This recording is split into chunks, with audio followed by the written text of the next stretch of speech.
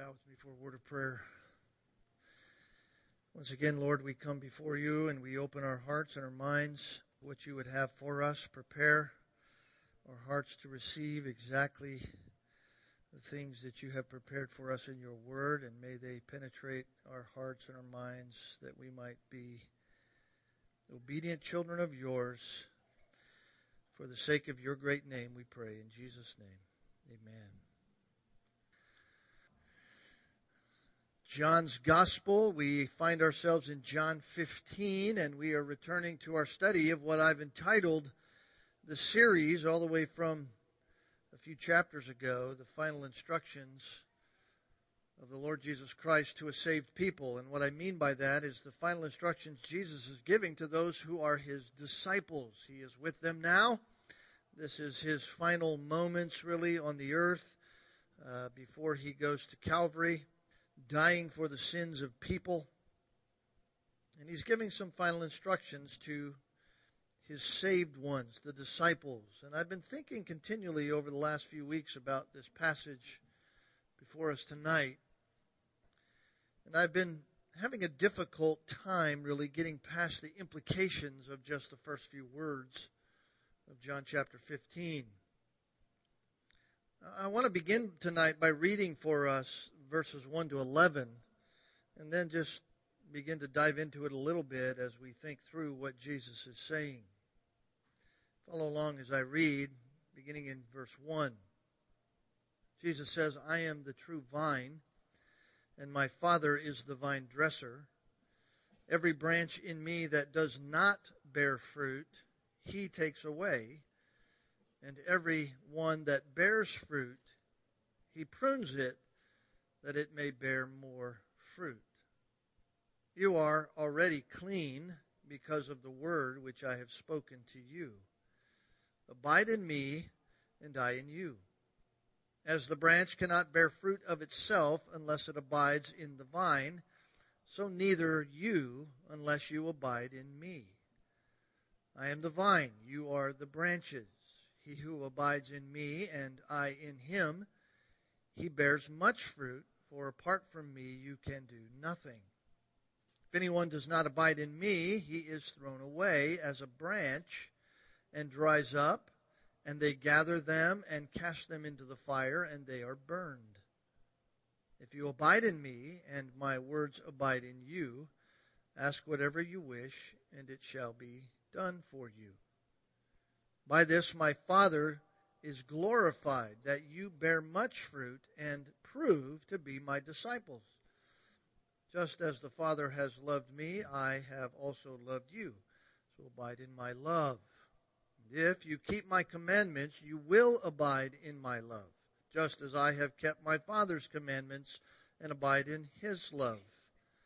These things I have spoken to you, that my joy may be in you, and your joy may be made full." I want us to take a moment tonight, at least in our own minds, and place ourselves in the shoes, as best we can, in the shoes of these men who are hearing what is said in these verses for the first time. Remember, they have left everything, at least on a physical plane, to follow Jesus Christ. Their lives, for all intent and purposes, has been turned upside down. It is not like it was before for them in their physical life. They have been ridiculed.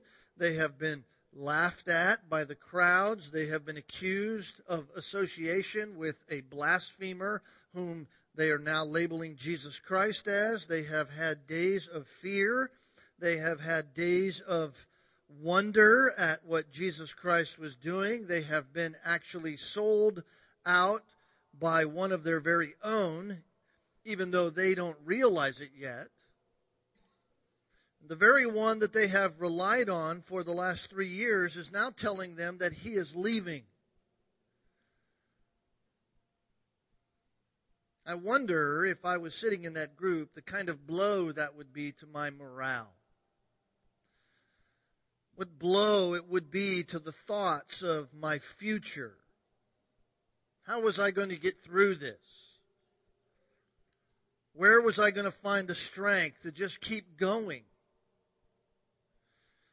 I think we've all been there in some sense in our own lives, maybe not to the extent that these men were right then, but we've all been there. We've all been at what we would call the end of our rope. We like to use that terminology. No answers in sight. We don't seem to be getting any answers from God. All of this is going on in the moment, in the background, in the hearts and minds, I think, of these people upon the departure from the upper room. As Jesus, they had just had supper, and now they're leaving the upper room. And Jesus begins, as he often has done with them, as he is walking with them, he begins to teach them through a metaphor. A metaphor, a picture from just the surroundings and the agrarian society in which they lived. And as normal, he uses that metaphor to impress upon them some spiritual implications. He's done this before. He had recently said, I am the way. John chapter 14, verse 6, I am the way, the truth, and the life. In John chapter 10, verse 11, he says, I am the good shepherd. Just a few verses before that, in John chapter 10, he says, I am the door. In other words, through all of those statements, I am, Jesus is saying, exclusive. There is no one like me. There is no one that is an exclusive way. There is no one that is the exclusive shepherd except me. There is no one that is the exclusive way into the sheepfold of the kingdom of God. There is no other way to enter. Back in chapter 8, he said, I am the light of the world. And he says that as he stands in the place where the huge lanterns were on the final day of the Feast of Tabernacles, as they had lit those lanterns and they were lighting up the whole place, and the whole place would have been lit up like it had floodlights pouring in on it. Jesus stands there and declares, I'm the light. I am the exclusive light. I am the exclusive one who shines true light upon all men. He's the one who exposes the darkness of the heart. Back in chapter 6 and verse 35, Jesus said, I'm the bread of life. I'm the bread of life. He told all the people who were following after he fed the 5,000 who went across the lake the next morning, they wanted to be fed again. Jesus says, you're after the wrong thing. I'm the bread of life. I'm the sustainer of the life that matters. I am the one who sustains spiritual life, the only life that really matters. And now we come to chapter 15, and he begins with similar words. He says, I am the vine. I am the true vine. Again, the emphasis is on exclusivity. And it's the illustration of spiritual truth from a metaphor, and the metaphor is used from the grapevine, the cultivation of a plant. Now, on the surface, by way of just the nature of it, we understand that the vine is the source. The vine is the source for whatever comes from the vine, by which any life is derived for the branches where the fruit is produced. The vine is the source, the place where the juice flows. In other words, for the branch to be alive and for the branch to be a fruit-bearing branch, it must be connected in every way with the vine. And of course, all of that makes sense to us. We can just look out in our yards, we can look in our gardens, we can look at the trees, and we can see a dead branch, and we know that that branch somehow, in some way, even though we cannot see the insides of it, we know that some way, if there's leaves on the other part of the tree, and yet that branch isn't producing leaves, somewhere there's a disconnect with the vine. There's a disconnect in there. So if a branch is not connected to the vine, there is no way that it will produce fruit. So why then does Christ say in verse 2, every branch in me that does not bear fruit, he takes away? And then again in verse 6, if anyone does not abide in me, he is thrown away as a branch. These are confusing words. It's clear to us just from reading the text at a cursory level that those who are Christians are the fruit-bearing branches. Those who are true Christians are the ones who are fruit-bearing branches. But who then are the non-fruit-bearing branches? And what is it that Jesus is teaching us? What is it he's teaching his disciples in this passage?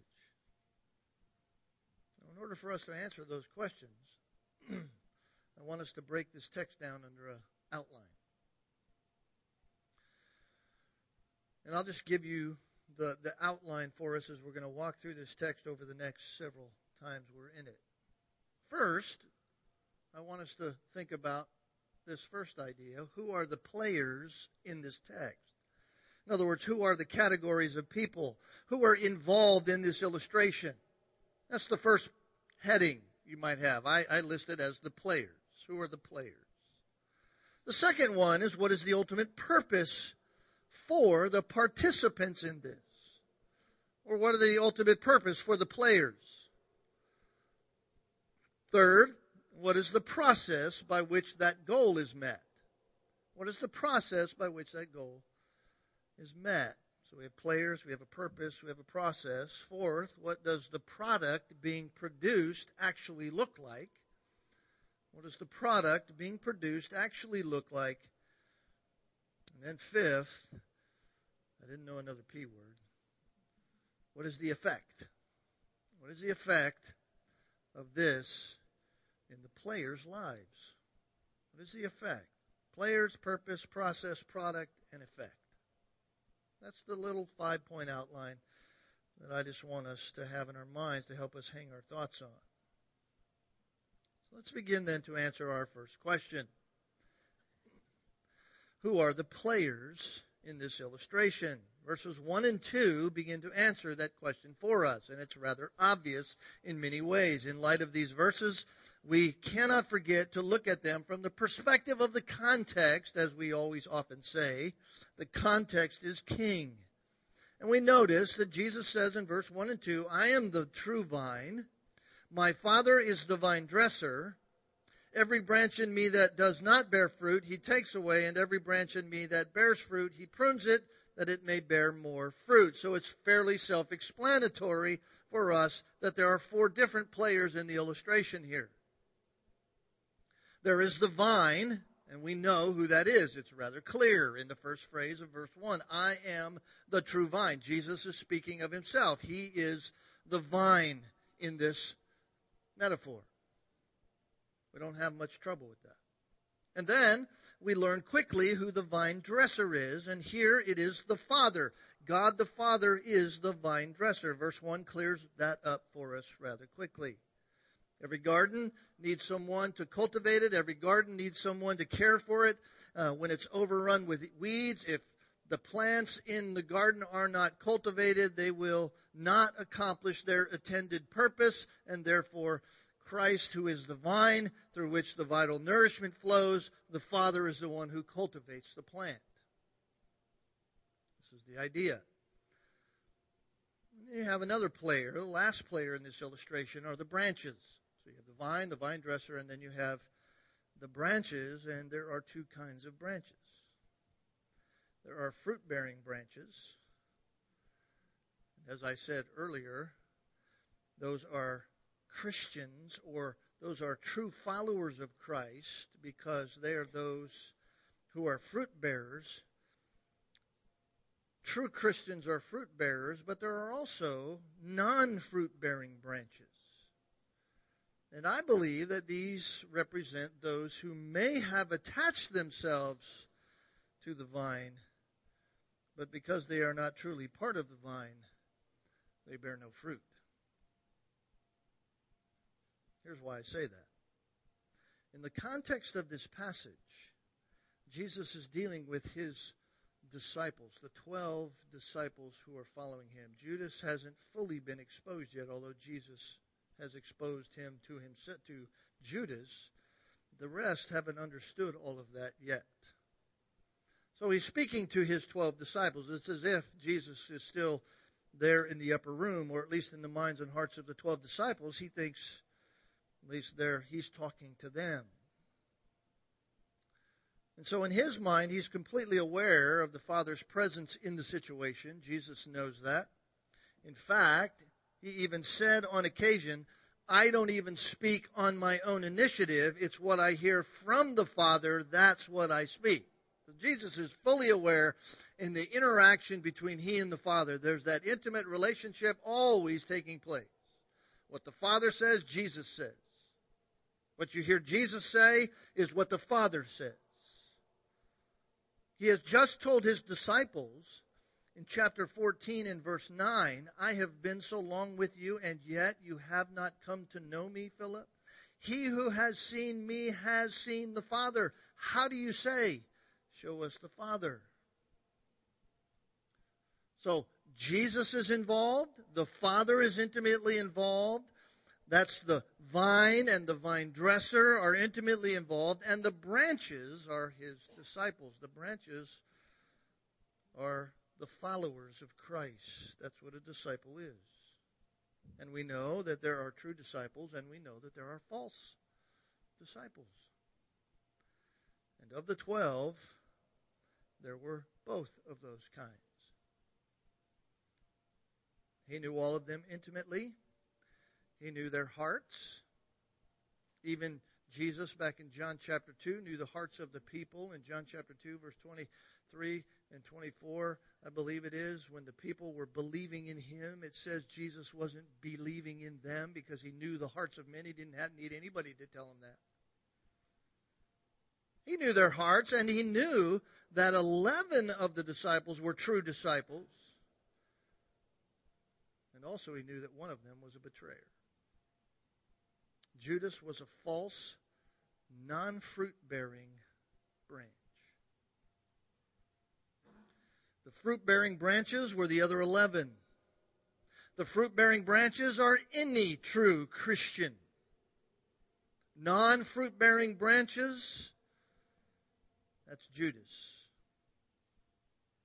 But it's the same for all who claim to be disciples of Jesus Christ and yet are not bearing fruit.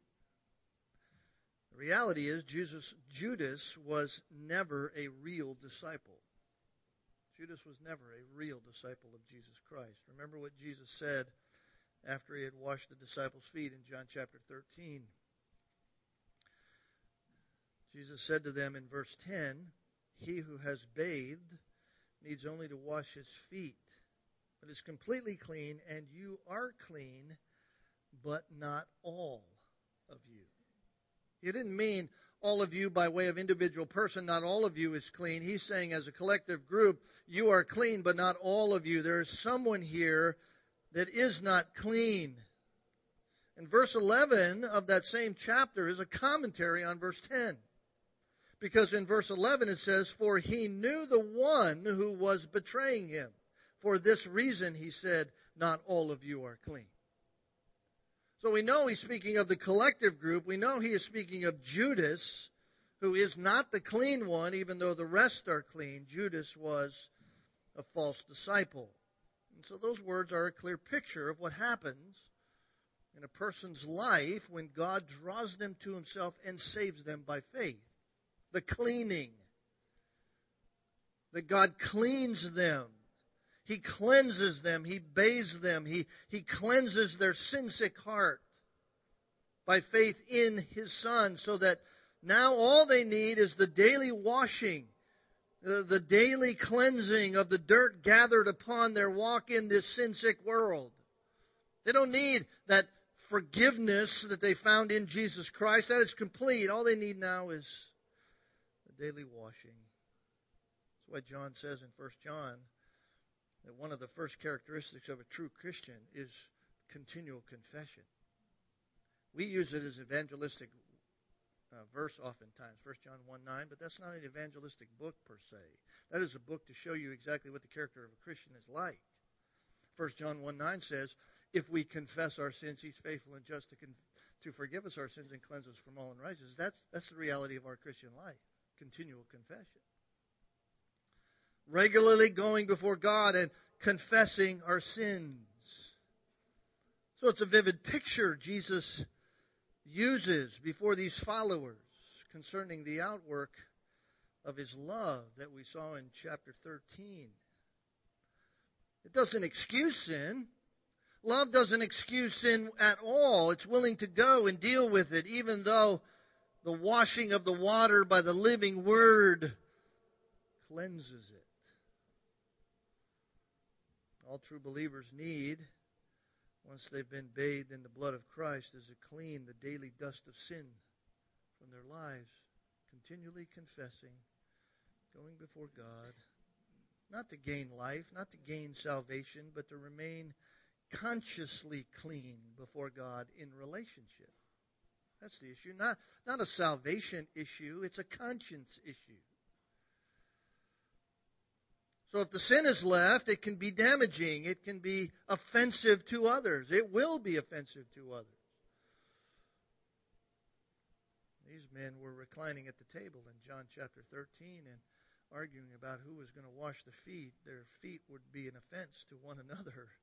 So walking around in the dirty world. So it is of us. We have to remain current with God. Reflect upon Him what might be an offense. So that's what the 11 are going through. And Judas was not bathed. Judas was not clean. He wasn't a child of God's, and Jesus, God on earth, knew it. Jesus knew that. He knew he wasn't one of His, and the truly sad part is that Judas looked like the rest. The sad part about the whole deception of it all was that Judas looked just like the rest. For all intent and purposes, he looked like a real branch. It was interesting. He was trusted by the others. The others trusted him. In fact, they put him in charge of the money box. That's how trusted he was. He would have said that he was a vital part of the plant. He would have claimed that he was part of the group, that he was one of them, that he was in with them, that he was tight with them, that he was, in fact, a true follower of Jesus Christ. He would have claimed to be in the vine. But the proof was that he had no fruit. Claims are meaningless without fruit. The reality is that one thing happens to fruitless branches. They are removed. They are removed. Verse 2 clearly tells us that. Verse 6 clearly tells us that. So we cannot be confused as we look at this text. Judas did not lose his salvation. Judas never had it. Judas was never saved. Why do I say that? Because I know you're going to find this when you read commentators. I was reading some commentators recently who tried to say that Judas had just lost his salvation because he did not bear fruit. In other words, Judas was a true Christian. He was truly tied to the vine, but he lost his salvation because he didn't bear fruit. Say that is to go against the words of Christ when he says in John chapter 10, I give them eternal life, and they shall never perish. Neither shall anyone snatch them out of my hand. John 10:28. So how can someone lose their salvation if Jesus, who saves us, says, no one will perish, those whom I save, nothing can snatch them out of my hand. That would include even you. Those who are true and genuine believers cannot lose their salvation. Judas could never have been saved, even though he would have attached himself and said he was attached to the vine. So, in chapter 15, true branches will not and cannot be cut off from the vine. All true believers, all true branches will bear fruit.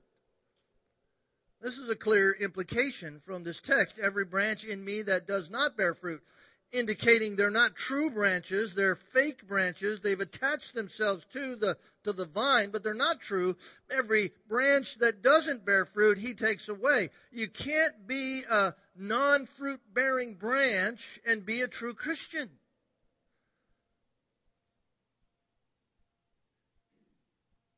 Those that only appear to be a part of the vine and yet do not bear fruit in their lives have never been part of the vine, and therefore will be removed. Let me put it in the simplest terms that I can. If Christ is living in you, truly, you will bear fruit. If Christ is truly living in us, we will bear fruit. If there is no fruit, you do not have Christ living in you. Now, that fruit may be almost imperceptibly visible, but true Christians will bear fruit. And even though if there is no fruit, rest assured, you do not have Christ living in you, and even though you may have attached yourself to the vine, you will one day be removed. That's a frightening thought. This is the problem with much of the evangelical church of our day. Jesus said it is a narrow road, Matthew chapter 7. It is a narrow road, and few there are that find it. I fear that the road to heaven is a lot more narrow than we think.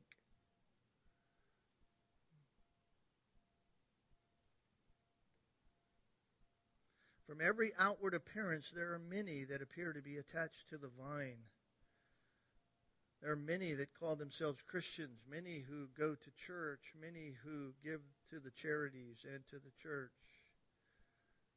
Many who have been baptized. So many that have had an emotional experience at one point in their life when someone told them about sin and Christ.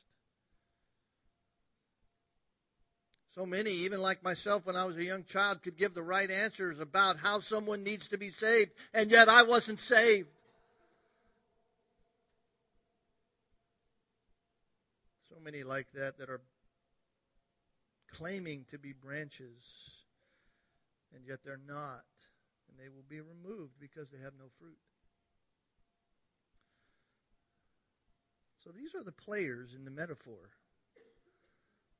Christ is the vine. The Father is the vine dresser. And the branches are true and false disciples. And it is, secondly, the purpose or the goal of the keeper of the plants to produce fruit. That's the goal. This is the product. This is the purpose. Notice verse 2. Every branch in me that does not bear fruit, He takes away. And every branch that bears fruit, He prunes it. Here's the purpose. He prunes it so that it may bear more fruit. Notice verse 4. Abide in me and I in you, as the branch cannot bear fruit of itself unless it abides in the vine, so neither can you unless you abide in me. The product, the produce, the goal is fruit bearing. Verse 5, I'm the vine, you are the branches. He who abides in me and I in him, he bears much fruit. For apart from me, you can do nothing. Once again, the product, the goal is to bear fruit. Verse 8, by this is my Father glorified, that you may bear much fruit and prove to be my disciples. So if I was to ask us a question tonight, what is the goal of the vine dresser with the branches? You would answer very quickly, I hope, to bear fruit. His goal with us is that we be fruit bearers. Well, what is the fruit that the vine dresser desires to produce on the branches? Most of the time when we think about the question like that, we think of outward acts. We think of things on the external, things outside that we've been doing for Christ. We think of our service in the church, our activities within the spiritual realm. We think of our evangelism, our act of sharing the gospel with somebody, and all of those things are profitable. And it's true that we can certainly think those things in that way as fruit. The Apostle Paul often spoke of having a harvest among those whom he was writing to. Paul was saying that's the fruit of this, hopefully, is a great harvest of people. But that's not what Jesus is meaning here when he says fruit. And to illustrate this, I want to go back to the Old Testament. I want to go back to Isaiah. So turn back with me to Isaiah chapter 5. Isaiah chapter 5. In Isaiah chapter 5, there is a parable of a vineyard.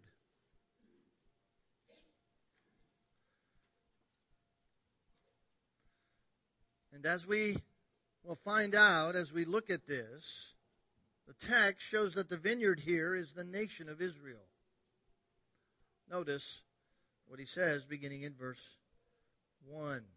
Let me sing now for my well-beloved, this is the Lord talking, a song of my beloved concerning his vineyard. So I'm singing about the vineyard of God. My well-beloved had a vineyard on a fertile hill, and he dug it all around, removed its stones, and planted it with the choicest vine. And he built a tower in the middle of it, and he hewed out a wine vat in it. And then he expected it to produce good grapes, but it only produced worthless ones. Now, I want us to stop there for a moment. God chose the nation of Israel as his vineyard. And his desire was that it produce fruit. That was God's desire, to choose a people, not because they were worthy to be chosen, simply because of his mercy and grace to choose them. He chose them, and he cultivated them that they might produce fruit. He wanted good fruit, but it only produced bad fruit.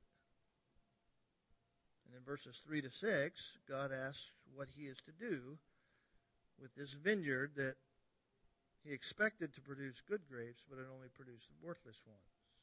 Notice what he says. And now, O inhabitants of Jerusalem and men of Judah, we know exactly who he's talking to. Judge between me and my vineyard. Jesus, this is so amazing. Through the prophet Isaiah, God is saying to Israel, his vineyard, okay, here's the situation. I planted a vineyard. You tell me who it is. You judge between me. What am I supposed to do with this? He's asking those whom he's going to judge what he's supposed to do with them. Verse 4, what more was there to do for my vineyard that I have not done in it? Rhetorical question by God. The answer to that question is obviously nothing. You've done everything for it. You're the best cultivator you could ever be. You're the best vine dresser you could ever be. You have cared for it in every way possible, in every perfect way possible. What more could you have done? The only answer is none. Why, when I expected it to produce good grapes, then did it produce worthless ones? So now, let me tell you what I'm going to do to my vineyard. I will remove its hedge, and it will be consumed. I will break down its wall, and it will become trampled ground. And I will lay it waste. It will not be pruned, it will not be hoed, but briars and thorns will come up. I will also charge the clouds to rain no rain on it. Wow. I cultivated you. I called you. I cultivated you to produce for me. You did none of that. Here's my judgment upon you. God is indicting Israel. Are they going to blame him for their lack of good fruit? He's given them everything they needed. yet they produced bad fruit. Now, what was the bad fruit? Verse 7, for the vineyard of the Lord of hosts is the house of Israel, and the men of Judah his delightful plant. Thus he looked for justice, but behold bloodshed. He looked for righteousness, but behold a cry of distress. God didn't look for outward acts. God wasn't looking for them to produce some kind of outward deeds of righteousness. He wasn't looking for things done in some kind of religious, spiritual vacuum. He was seeking justice in them.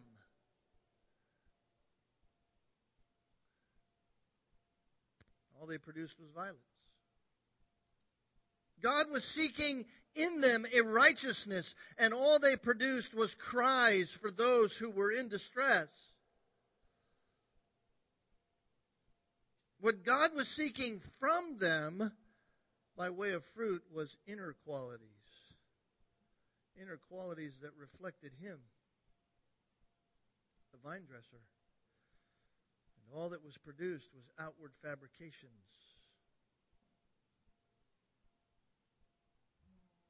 And why was the fruit bad? Why was the fruit bad? Verse 24, therefore, as a tongue of fire consumes stubble and dry grass collapses into the flame, so their root will become like rot, and their blossom blow away in the dust. Why? For they have rejected the law of the Lord of hosts, and despised the word of the Holy One of Israel.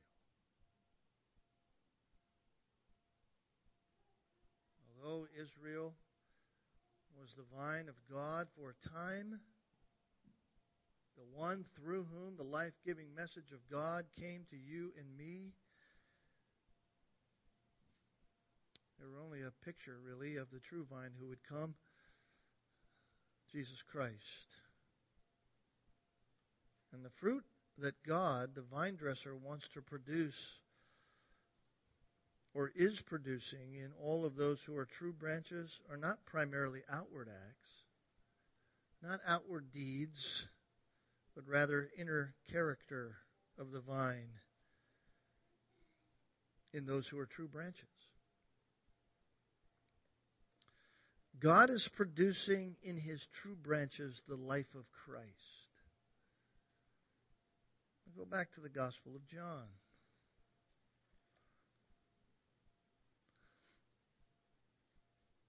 Every branch in me bears fruit. And He, that is the vine dresser, verse 2, prunes it so that it may bear more fruit. The word more fruit, that's the word increase. He does what is necessary so the fruit increases, so the inner character of the vine is in us, so that the fruit that comes out of us is the likeness of Christ in us. It is the fruit of the Spirit. The fruit of the Spirit whom He has given to all of us who are His. What comes out of us when we are tied into the vine, the more fruit that it bears is the fruit of the Spirit. It's more love, more joy, more peace, more patience, more kindness, more goodness, more faithfulness, more self-control. If these qualities are not present in our life, not in a perfect way, but in a way of continual desire, in a way of continual striving, remaining, then we have to ask ourselves a very serious question and honestly face the truth that we may not be true branches.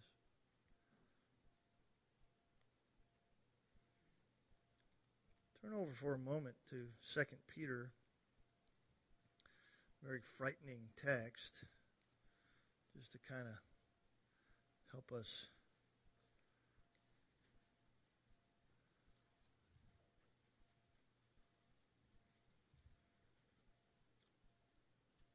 Peter says in chapter 1 of 2 Peter,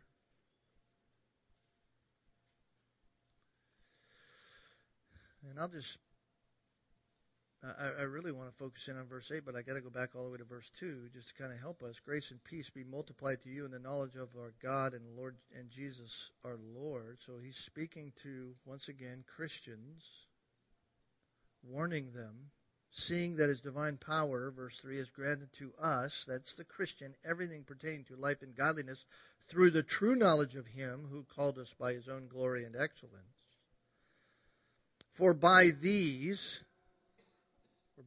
he has granted to us his precious and magnificent promises. Why?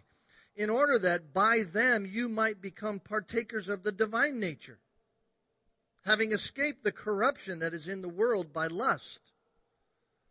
Having escaped that strong desire because you believe in Jesus Christ, you're partakers of the divine nature because now you have a true knowledge of him who called you by his own glory and excellence.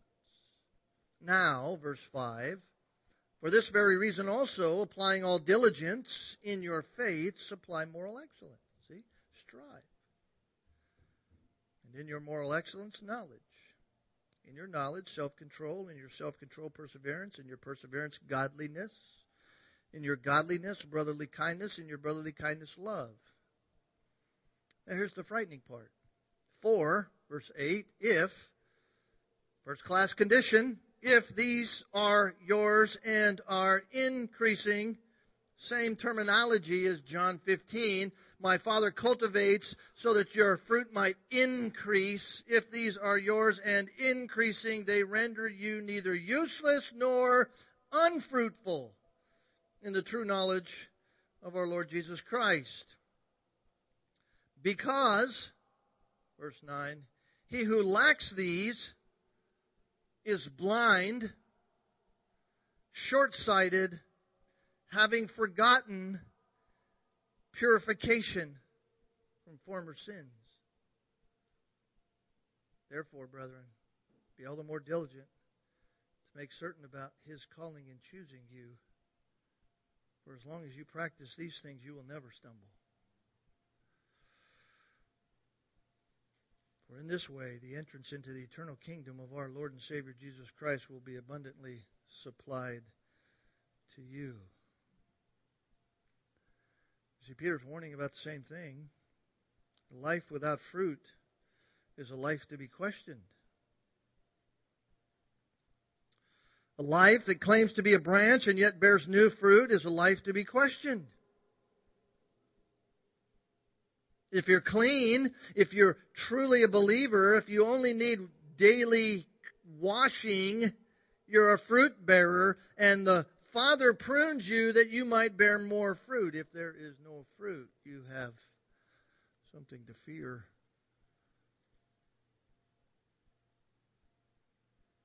If we are true believers in the vine, then the life of the vine will be in us. We will be in some way Christ-like. In some way. And ever increasing. And it will be our desire to be more Christ-like.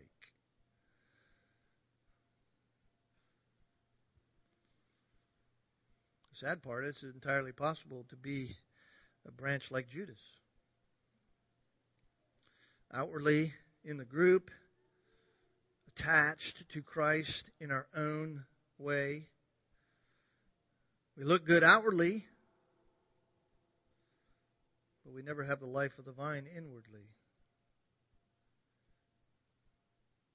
The fruit that the vine dresser looks for is the life of the vine in us. That's what he's producing in us. That's what Jesus will say in verse 4, abide in me and I in you, as the branch cannot bear fruit of itself. Cannot. Unless it abides in the vine, so neither you, unless you abide in me. So the question is, what is the process that the vine dresser uses to get us there? What's the process? We know the players, we know the purpose. Players are the vine dresser, and the branches. The purpose is to bear fruit and to bear much fruit. So what is the process that the vine dresser uses to get us there?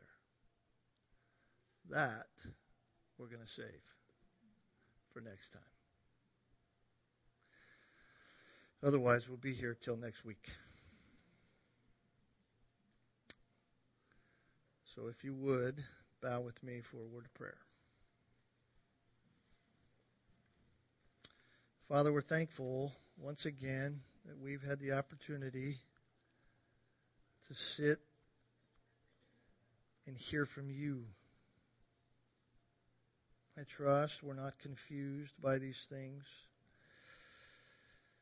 And Lord, if there be those here who have proclaimed you and yet have defined their outward activity as the only means by which they define their fruit, then I pray that they would evaluate their heart and see in which way in their heart they're like you. For out of the heart flows the well springs of life, and from the root comes the fruit. May our fruit be genuine fruit. May we not be deceived. Allow us to be like your Son, Jesus Christ, in every way as we abide in him and you prune us. We thank you for these things. In Christ's name, amen.